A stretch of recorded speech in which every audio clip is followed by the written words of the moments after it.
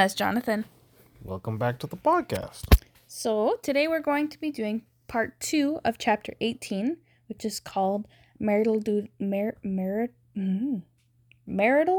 and privileges. You can't speak today. No, I cannot.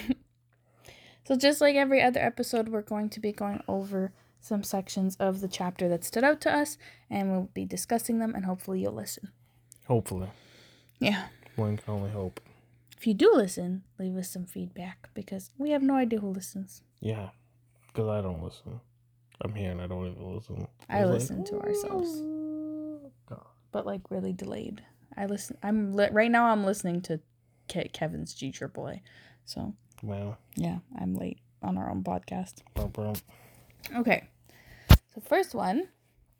If he has the mind of Christ, he will not be a destroyer of the body, but will be full of tender love, seeking to reach the highest standard in Christ. This is talking about husbands. Yeah.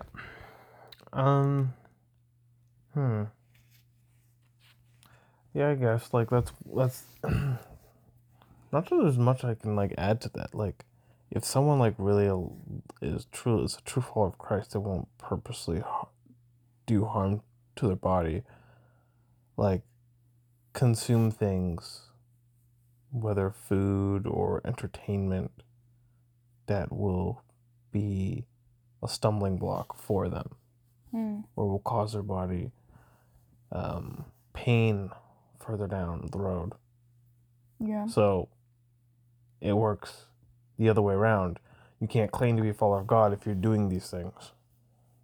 You could be a follower of God, but you can't say that you're like of the same mind as Christ. Like, that's what you're saying. Like, a true follower of God would not do these things to his body. So someone who claims to be a true follower of God, if they're doing this to their body, they're not a true follower of God. Because if you well, I mean, you have to define what a follower of God is, because someone who claims to love him and wants to respect him and do the things that will make him happy. Okay, well then no one can be a follower of God. What do you mean? Because like everyone sins and everyone like messes up and does not good things to themselves sometimes. So like, how, like, God has forgiven us of our sins. So how would we be we call ourselves followers of God, whether we're going through those things or not, because we are intentionally trying to follow God. But not everyone is intentionally trying to follow God. Not everyone is intentionally trying to give up those sins, which separates people who are followers of God and people who are true followers of God. Because if you're a true follower of God, your intention is to give up that sin. Yes. Whether you are successful or not, your true intention is to give that up. And you try, sometimes you slip up, but you still try to give those things up. Like, let's just say junk food, for example. You're like, I know junk food's bad for me, and my body's a temple, I need to give it up. You usually eat healthy, but sometimes you slip up. But you still try. Unlike that one person who's just like, nah, it's McDonald's every day for me, bro. Oh, I love Jesus, but like, it's like, I love Big Jesus. Macs. I love Jesus, but I'd rather be happy than healthy, kind of thing. But exactly. Yeah, that's not a... Christ is like, but to be happy is to be healthy, kind of a thing. Because earthly happiness, is nowhere near the joy and peace that God can provide. Yeah, you're just giving into the lust of the flesh, which also can be considered the lust of appetite. Ellen White says it somewhere else that the taming of your appetite is the first step to tame any other sin in your life. Okay. I think it's in Diane Council Food, she says that. Maybe. Okay. No man can truly love his wife when she will patiently submit to become his slave and minister to his depraved passions. In her passive submission, she loses the value she once possessed in his eyes. He sees her dragged down from everything, elevating to a low level, and soon he suspects that she will as tamely submit to be degraded by another as by himself. Yeah, anyone who's too submissive is, like, I use this word loosely, boring. Okay. Well, yeah, I guess. Because like there's no interaction. There's none that you just like, yes, master, You might as well be replaced by a robot, for crying out loud. Yes, sir. Yes, sir.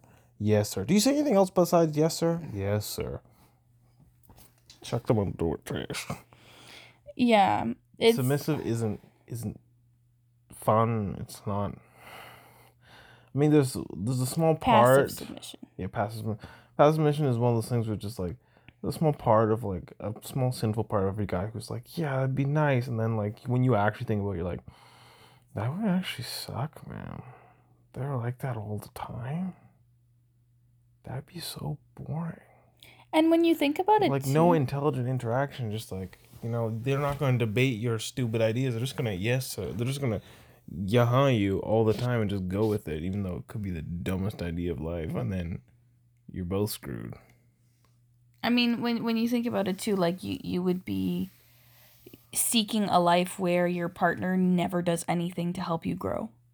Yeah. Or never exposes the things that need to be exposed in your life to help you grow. Like she just sits there and does whatever you want.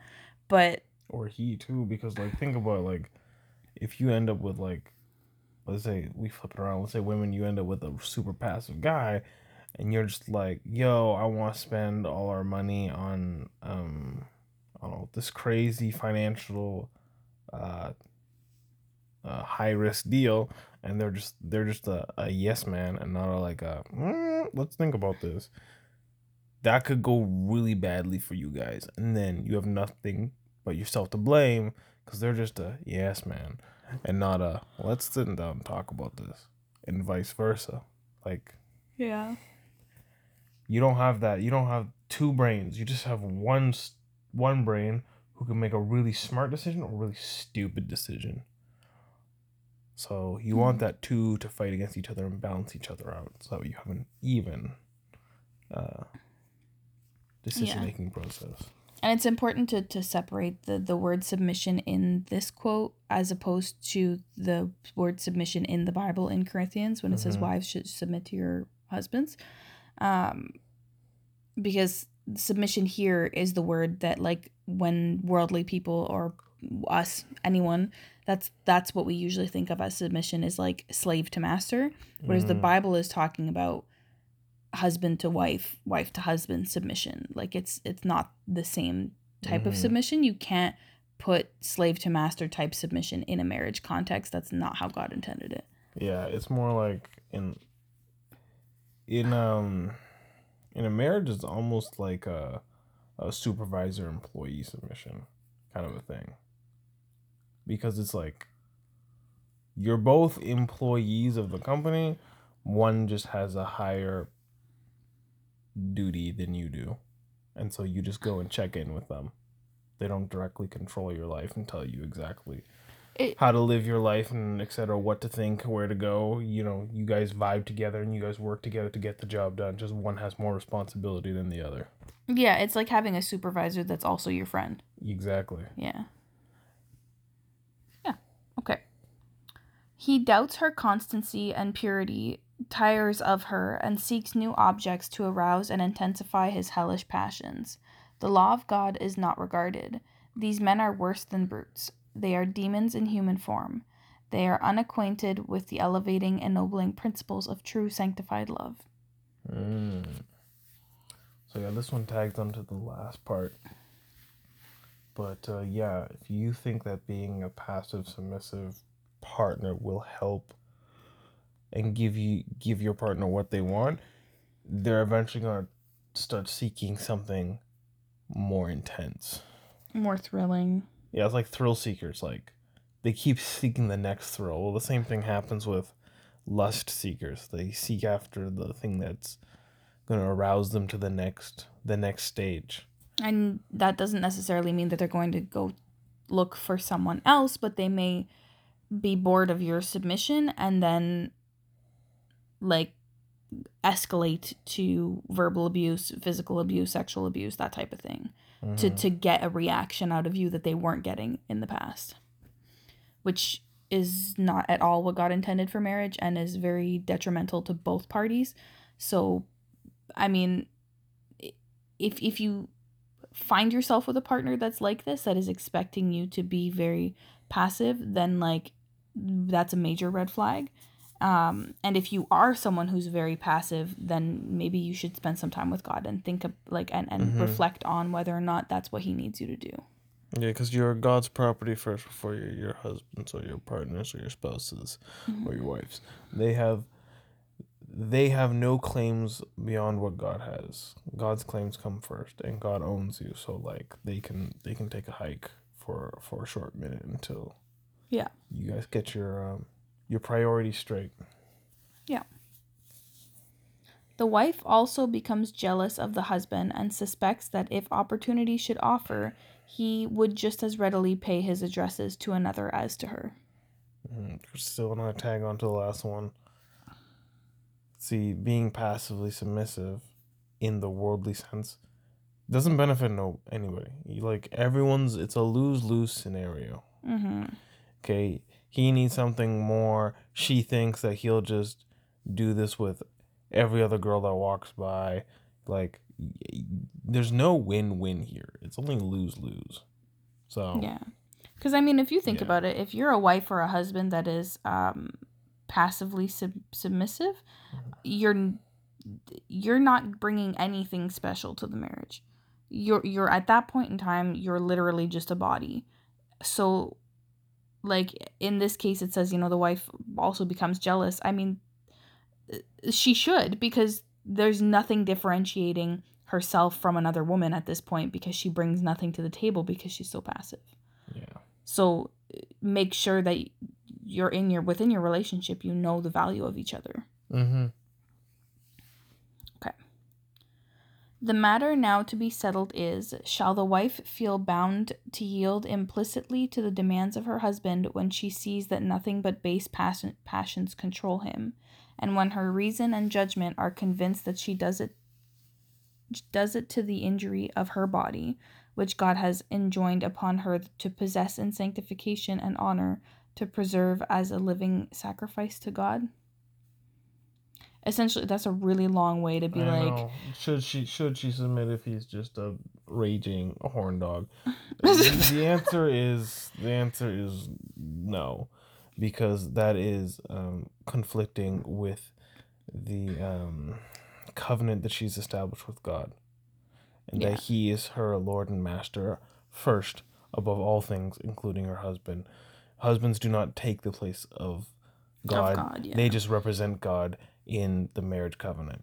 And if they're doing not what God asked them. Yeah, if they're doing a bad job, well, then the husband is then removed from his position in that covenant and surrenders it back to God until he is responsible enough to take back that and represent him again. Yeah.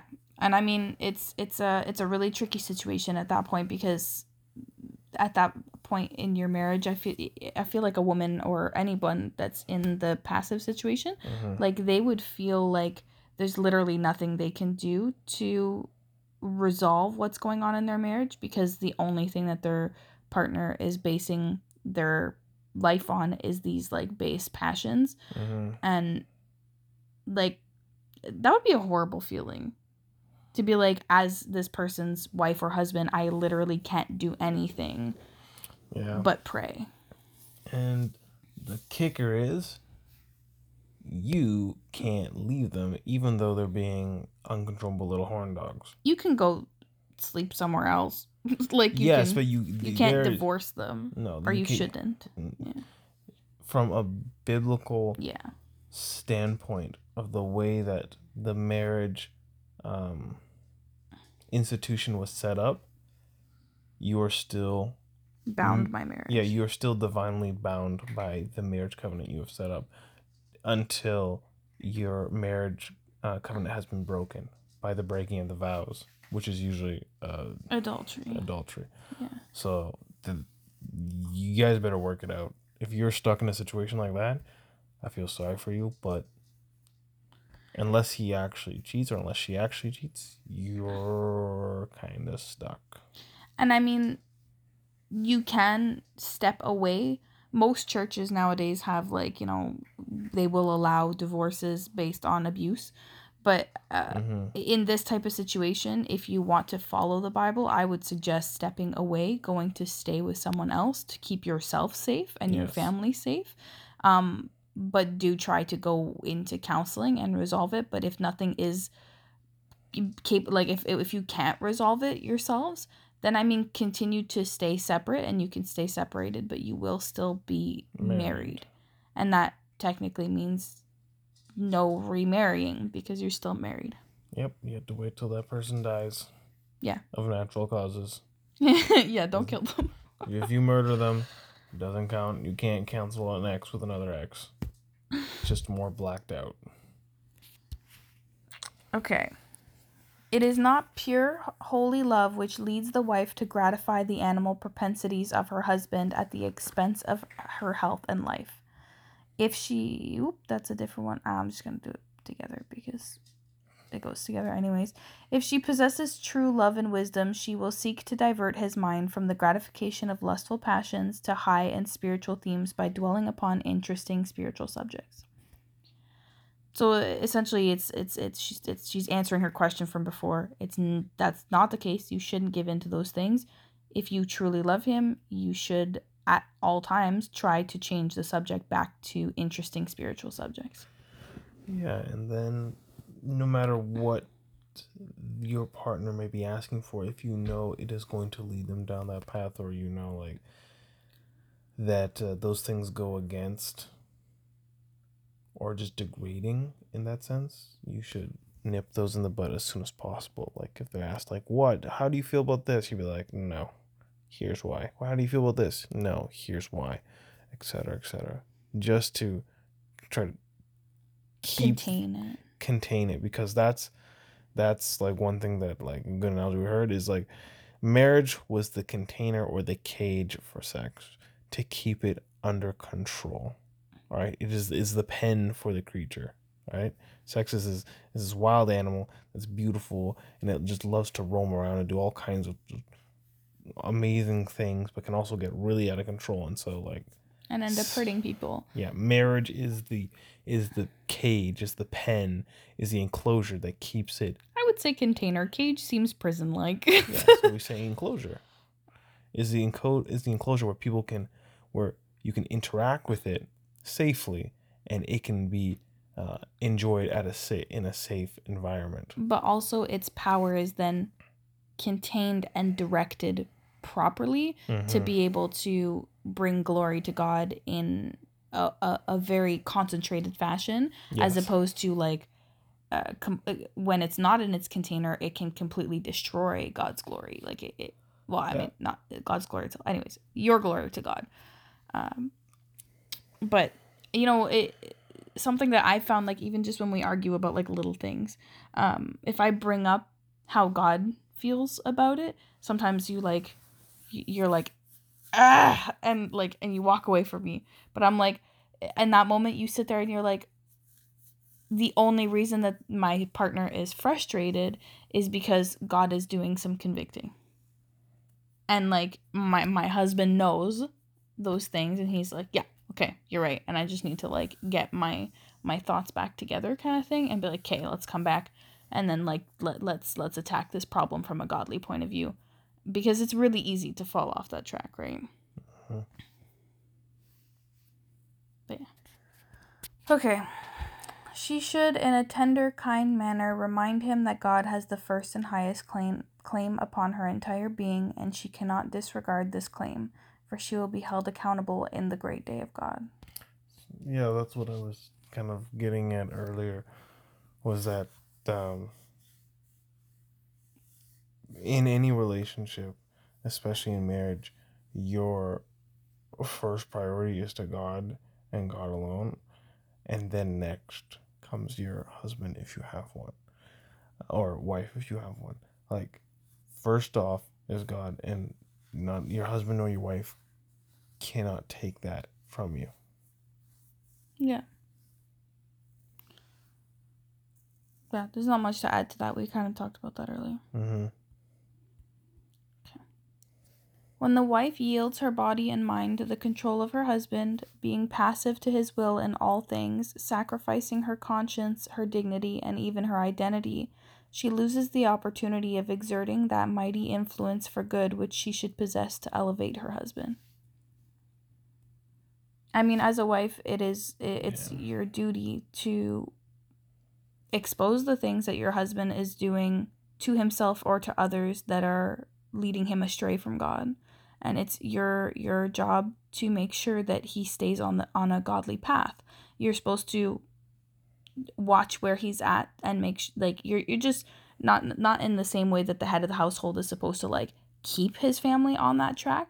As just as the wife, you're supposed to you're the only person watching your husband other than God, right? You're supposed to be like, hey, this thing, you might want to look at it again. And then they're like, oh, okay. And because it's really easy for people, we're sinful beings, to slightly get off track and not realize that we're even off track. But living with another person and knowing each other so well makes it very easy for a wife to be able to notice the little things within her husband, to be like, hey, I'm seeing you go down that path. Don't go too far. Like, come back to me, kind of thing. Mm-hmm. But when you give in to these being this like passive, submissive person that's indulging their husband in all these things, then you lose the opportunity to be that stronghold for your husband. Yep. 100%. Okay. Did you want to add to that? I did. I forgot what I wanted to add. Sorry. It's all okay. If the wife feels that in order to please her husband she must come down to his standards when animal passions are the principal basis of his love and controls his actions, she displeases God, for she fails to exert a sanctifying influence upon her husband. I'm not sure if I can add much to that. I mean, just to like clarify that, like as a wife, you're not supposed to arouse animal passions in your husband with your body or with your sex life. You're supposed to arouse, because that's just encouraging sin, and that goes against what God wants, because sin is transgression of the law. He intended for sex to be contained, so keep it contained. Sorry. Start randomly wiping my eyeball. But yeah, so he intended for it to be contained and to be a thing that he is a part of, and something that brings glory to him and connection between the two of you. So if every time you walk into a room and your intention is to have sex, and you're like, that certain things will make your husband aroused, but in the wrong ways, like you shouldn't do those things. You should help him be aroused by the amount of love that he has for you, and the feeling of being connected to you with the Holy Spirit. Yeah.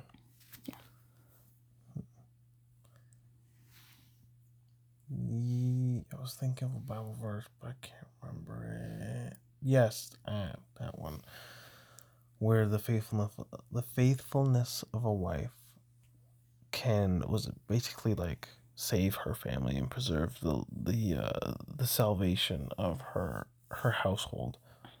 So like women still have a very important role, and like if you remain faithful to God and like don't indulge in sin just for your husband or your partner's sake, then you have the chance to influence them for good and potentially help correct that behavior and like help save them from their downfall.